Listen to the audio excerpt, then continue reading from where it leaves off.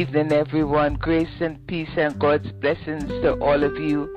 My name is Pastor Gloria Boyce, and I want to welcome you all to the Billionaire Consciousness Expansion. We're going to have a wonderful Holy Ghost time in the Lord. It's good to see you, all of you here this evening. This evening, we're talking about believing is the first step. Mere belief in God is not enough, but believing is the first step. So, this evening we're looking for 5 readers. The first is Romans 8, 1-6. The second is John 15, 4-6. The third is Romans 8, 7-10. The fourth is Isaiah 2, 17-22. And the fifth is John 16, 3-7. So let me say that again. This evening, we're talking about believing is the first step. Believing is the first step. Mere belief in God is not enough.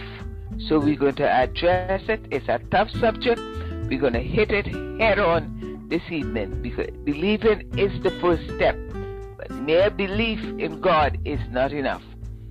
I'll just give you a preamble to this evening session, then we go to the scriptures, then we go to the lecture series.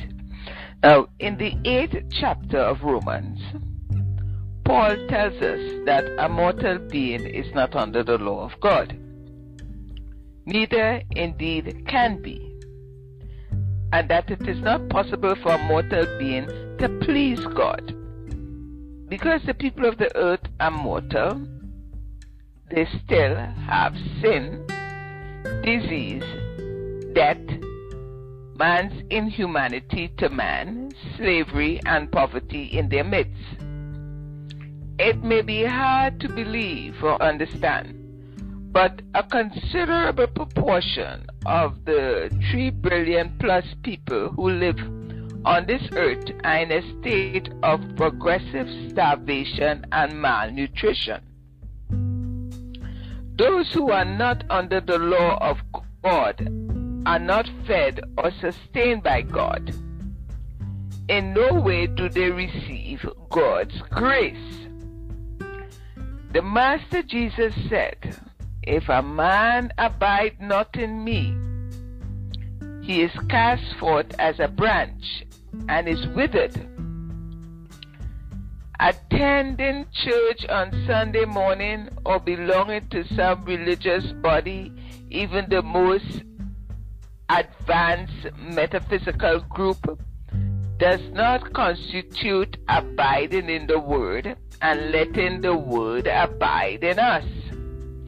Belonging to any kind of organization and even believing in it does nothing for us. Believing is, of course, a step, the first step, probably the first step. But believing that there is a Santa Claus or a North Pole does not lead one to it. There is still the journey to be taken to reach it after we know that there is a North Pole.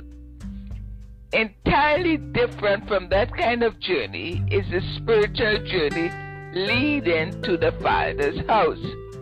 So unless you're on that spiritual journey leading to the Father's house, mere belief in God is not enough.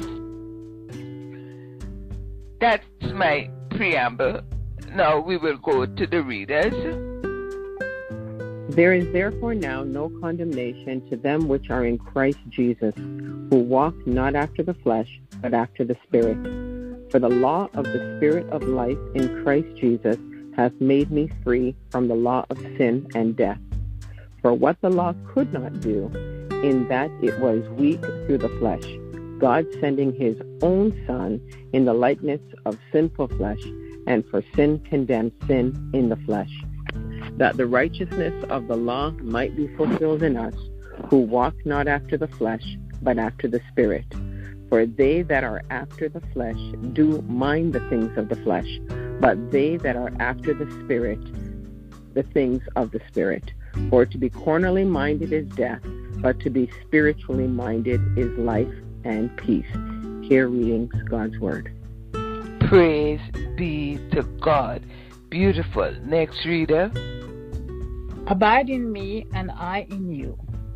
As the branch cannot bear fruit of itself, except it abide in the vine, no more can he, except he abide in me. I am the vine, ye are the branches. He that abideth in me, and I in him, the same bringeth forth much fruit. For without me he can do nothing. If a man abide not in me, he is cast forth as a branch, and is withered, and men gather them, and cast them into the fire, and they are burned. The word of the Lord. Praise be to God. Beautiful. Next reader. Because the carnal mind is an enmity against God, for it is not subject to the law of God, neither indeed can be. So then, they that in the flesh cannot please God. But you are not in the flesh, but in the Spirit. If so, be that the Spirit of God dwell in you. Now if any man have not the Spirit of Christ, he is none of his. And if Christ be in you, the body is dead because of sin, but the Spirit is life because of righteousness. The word of the Lord. Praise be to God. Next readers. The arrogance of man will be brought low, and human pride humbled. The Lord alone will be exalted in that day, and the idols will totally disappear. People will flee to caves in the rocks and to holes in the ground, from the fearful presence of the Lord and the splendor of his majesty, when he rises to shake the earth. In that day, people will throw away to the moles and bats their idols of silver and idols of gold, which they made to worship. They will flee to caverns in the rocks and to the overhanging crags, from the fearful presence of the Lord and the splendor of his majesty, when he rises to shake the earth. Stop trusting in mere humans, who have but a breath in their nostrils. Why hold them in esteem? The word of the Lord. Praise be to God. Next reader. And these things will they do unto you, because they have not known the Father nor me. But these things have I told you, that when the time shall come, ye may remember that I told you of them. And these things I said unto you at the beginning, because I was with you. But now I go my way to him that sent me, and none of you asketh me, whither goest thou? But because I have said these things unto you, sorrow had filled your heart. Nevertheless, I tell you the truth. It is expedient for you that I go away. For if I go not away, the Comforter will not come unto you. But if I depart, I will send him unto you. Here under the portion of reading God's word. Praise be to God. Thank you all so very much. Now, millions of people believe in God. Millions. In fact, there are few people in all this world they're suffering from sin, disease, death, lack, and limitation, who would not proclaim their belief in God. They're suffering from all these things, and they would proclaim their belief in God. But their belief does them very little good. It does not save them from these evils. Is there anyone in the whole world who doesn't know that the oceans are filled with fish, and the air with birds, and the earth with coal, oil, diamonds, and rubies? Is there anyone who doesn't know that the sun, the moon, and the stars travel in their orbits to such a degree of perfection that their positions can be charted years in advance, and that they travel on schedule down to the split second? Can anyone therefore fail to recognize that there must be something of an invisible nature, of an infinite, eternal, and intelligent nature, which is the cause, the maintaining and sustaining power of these effects? But something more than a belief in God is necessary. And that something more is the experience of God. But you are not in the flesh, but in the Spirit. If so, be that the Spirit of God dwells in you. This is the essence of every spiritual teaching throughout all the times. If so, be the Spirit of God dwell in you. If you keep the Word alive in our consciousness, if we keep the Word alive in our consciousness, if we dwell in the secret place of the Most High, none of the evils of the earth will come near our dwelling place. And dwell means to live, not to vacation there, but to live there. Now, we believe that there is a God because we can see all the effects of its presence and activity in the world. And we know that behind these effects must be a cause, the nature of which must be something intelligent, loving, infinite in power, eternal, and immortal.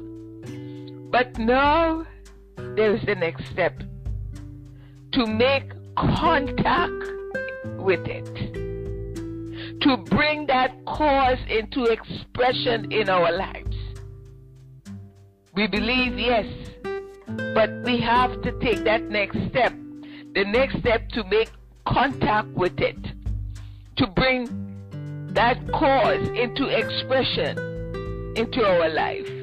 My hope, therefore, is to reveal that there is a first cause, and to take the next step of revealing that a contact with the cause must be made and maintained. That cause is the indwelling Christ. We must make contact with that indwelling Christ, and we must maintain that contact.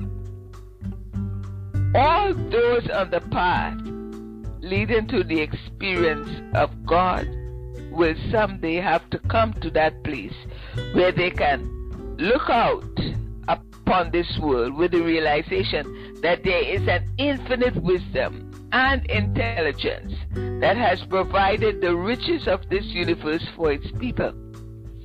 Such a realization will automatically lead to the conviction that whatever this cause is, whatever the law is, it operates by divine grace. And that means it operates for its own purpose and plan, not because the earth or the people of the earth are worthy or deserving. The nature of God is such that nothing anyone can do will deflect God from his eternal plan. There's nothing that you or anybody can do can stop God's progression.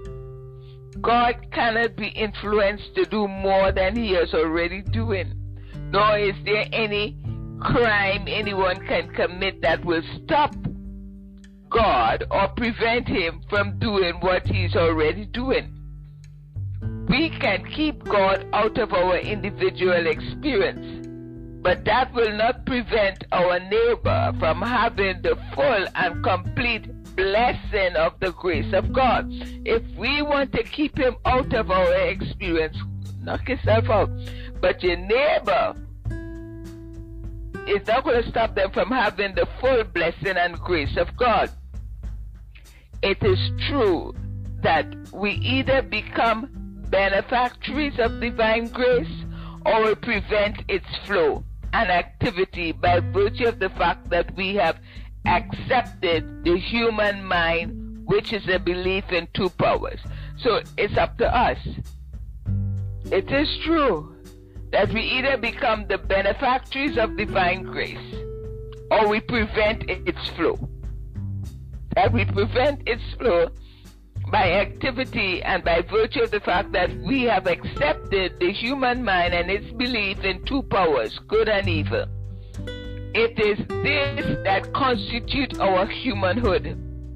And that is the reason for sin, disease, and death on earth. The poverty, the lack, the wars, the slavery, all of it is because we believe in it and we holding it in our consciousness and keeping it alive. The human mind has accepted two powers, the power of good and the power of evil. And the man of earth lives out of that basis. It's my hope that we get you to lean more on one side than the other. I can't prevent you. Every one of us believe in these two powers, some to a greater degree and some to a lesser degree. So, the human mind has accepted two powers, the power of good and the power of evil. And the man of the earth lives out of that basis. You and I are that man of the earth, and we all have some good experiences and some bad ones, some healthy experiences and some sick ones, and some rich experiences and some poor ones. That is because the human mind, which is made up of the belief in good and evil, is in control, and we are a house divided against itself. As mere human beings, many of us have been able to live 70 years and 10 and 20 and sometimes 30. This by virtue of air, food, exercise, and some measure of mental stimulation. It is a life of getting up in the morning, working hard all day, and being so exhausted that we sleep all night so that we may build up enough strength to do the same thing over again the next day. But that is not really living. That is merely existing. It is a form of existence. However, that is so valued that many people will not yield up to it. And they try to preserve it, even if that life has to be spent in poverty, in jail, or in hospital. They're still preserving it. To live is quite different than to exist. I want you to live. I don't want you to just merely exist. To live, it is necessary to have contact with one's source, with that great indwelling Christ. If you have to live your life, you must make contact, which sends us into individual expression. But you can only have individual expression when you make that contact. Other than that, you're just existing and trying to make your life in a three-dimensional world. Each one of us have a different function. Hear me, somebody. Each one of us has a different function and a different purpose on earth. Everyone has its own purpose on earth, a different function and a different purpose on earth. Each one of us have a different function and a different purpose here on earth. No one can do another's work. Each one has a reason for being born. But as the man of earth, Not one of us is fulfilling the mission that God created him to perform.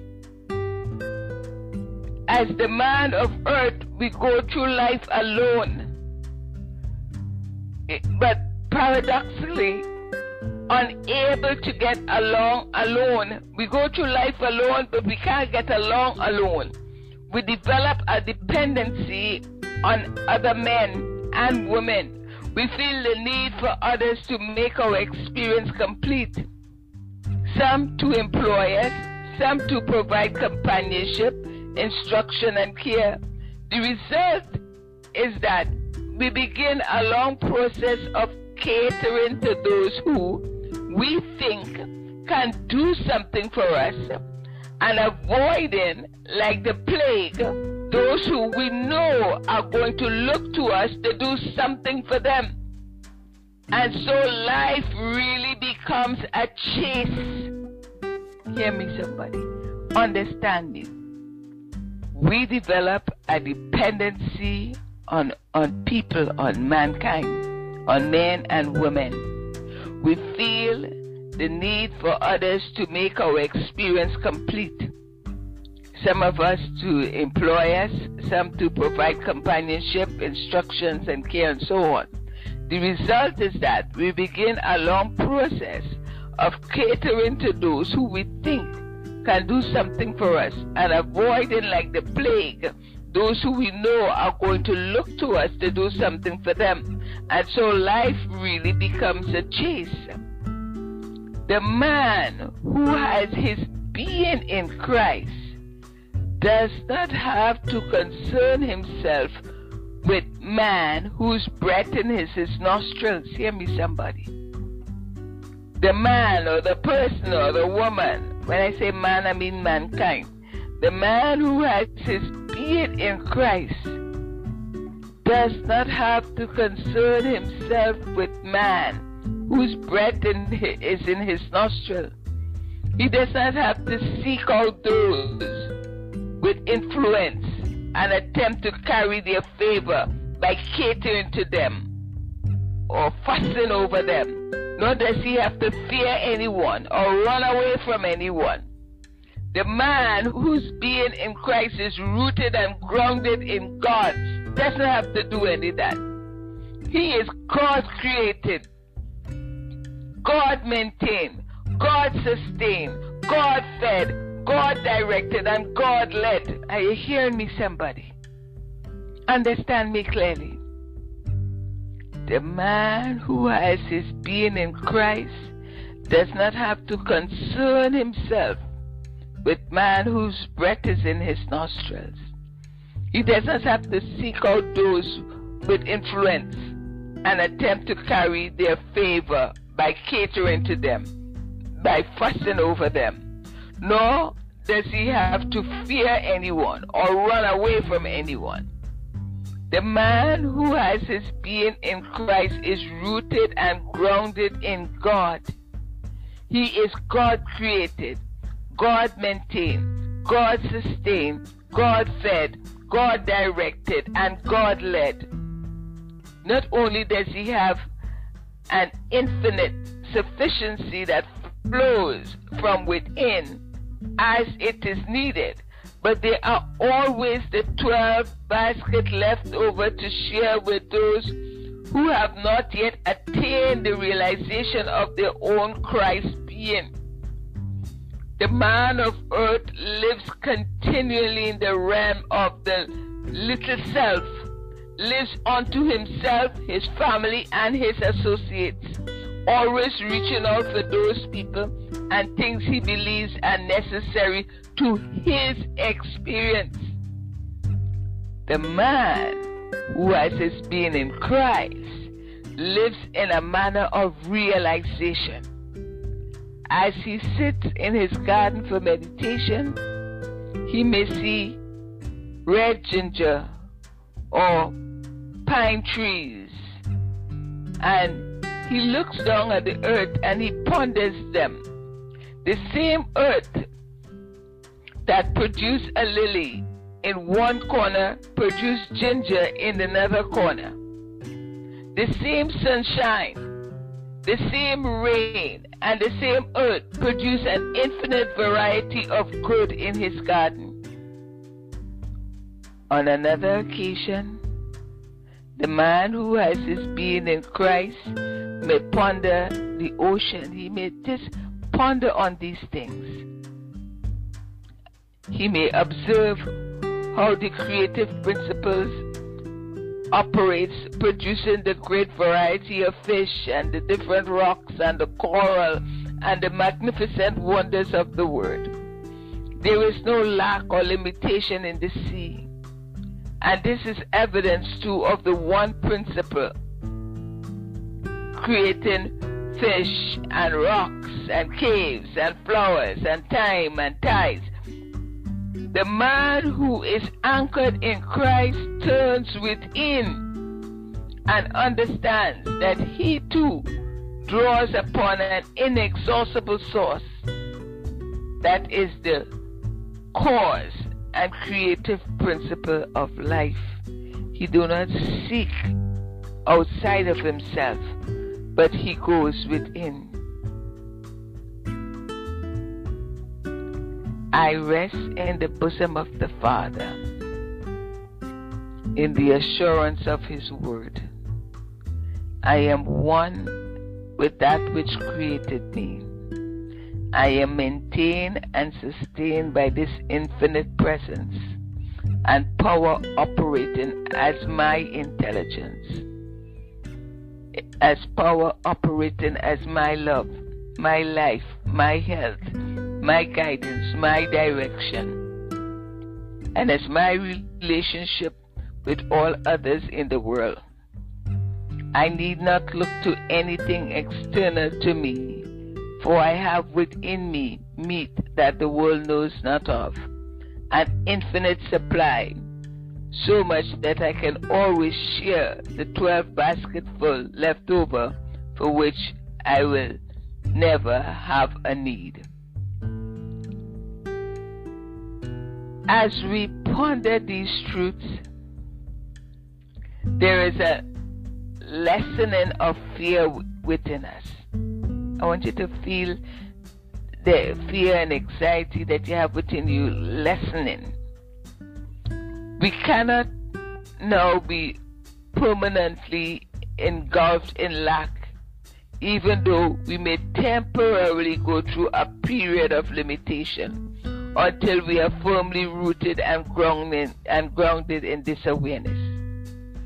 The disease that racks the body does not plague us quite as much, and we do not react to it quite so much, because now we know that as soon as we have attained this inner contact, as soon as the Spirit of the Lord God consciously dwells in us, this disease too will yield. It has to yield.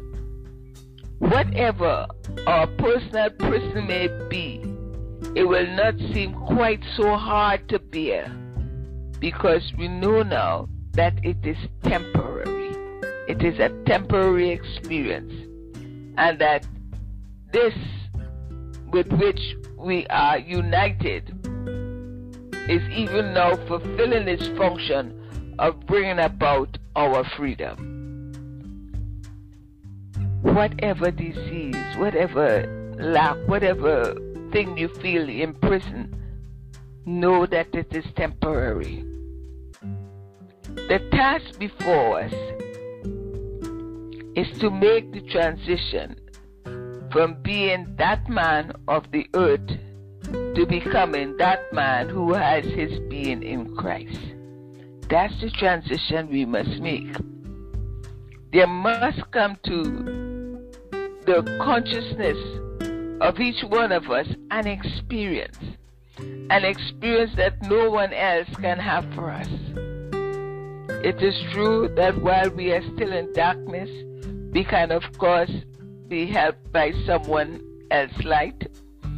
The tax collector, the fisherman who became Jesus' disciple, would give him a measure of illumination and partook of the grace of God by virtue of their contact with the Master. Nevertheless, he assured them that they of themselves will have to come to the experience in order for it to become permanent. It is expedient that for you that I go away. We read it in the scriptures. That's what he said. It is expedient for you that I go away. For if I go not away, the Comforter will not come unto you. Knowing the truth is the foundation and the connecting link which form the basis of our life's demonstration. Unfortunately, there are too many people who think that their problems will be solved if they read enough inspirational statements in books, if they read a certain number of pages each day. And I think that some of the people are beginning to feel that if they just hear enough recordings, that in and of itself will solve their problems. It is not true. All the podcasts and the stuff that we do is very good, but you have to still make a connection if you want to have it everlasting, if you want His presence to be always there. There is no denying that people who read and listen to our recordings and so on, they will benefit, they will have some benefit. They do have their lives changed for them, sometimes miraculously, and it is because of what it has done for those who have come to listen to some of the work that we do here. I must warn you, however, that in order to make this experience of harmony that you find when you make that connection permanent, you must have your own self-realization. It's not enough just to listen.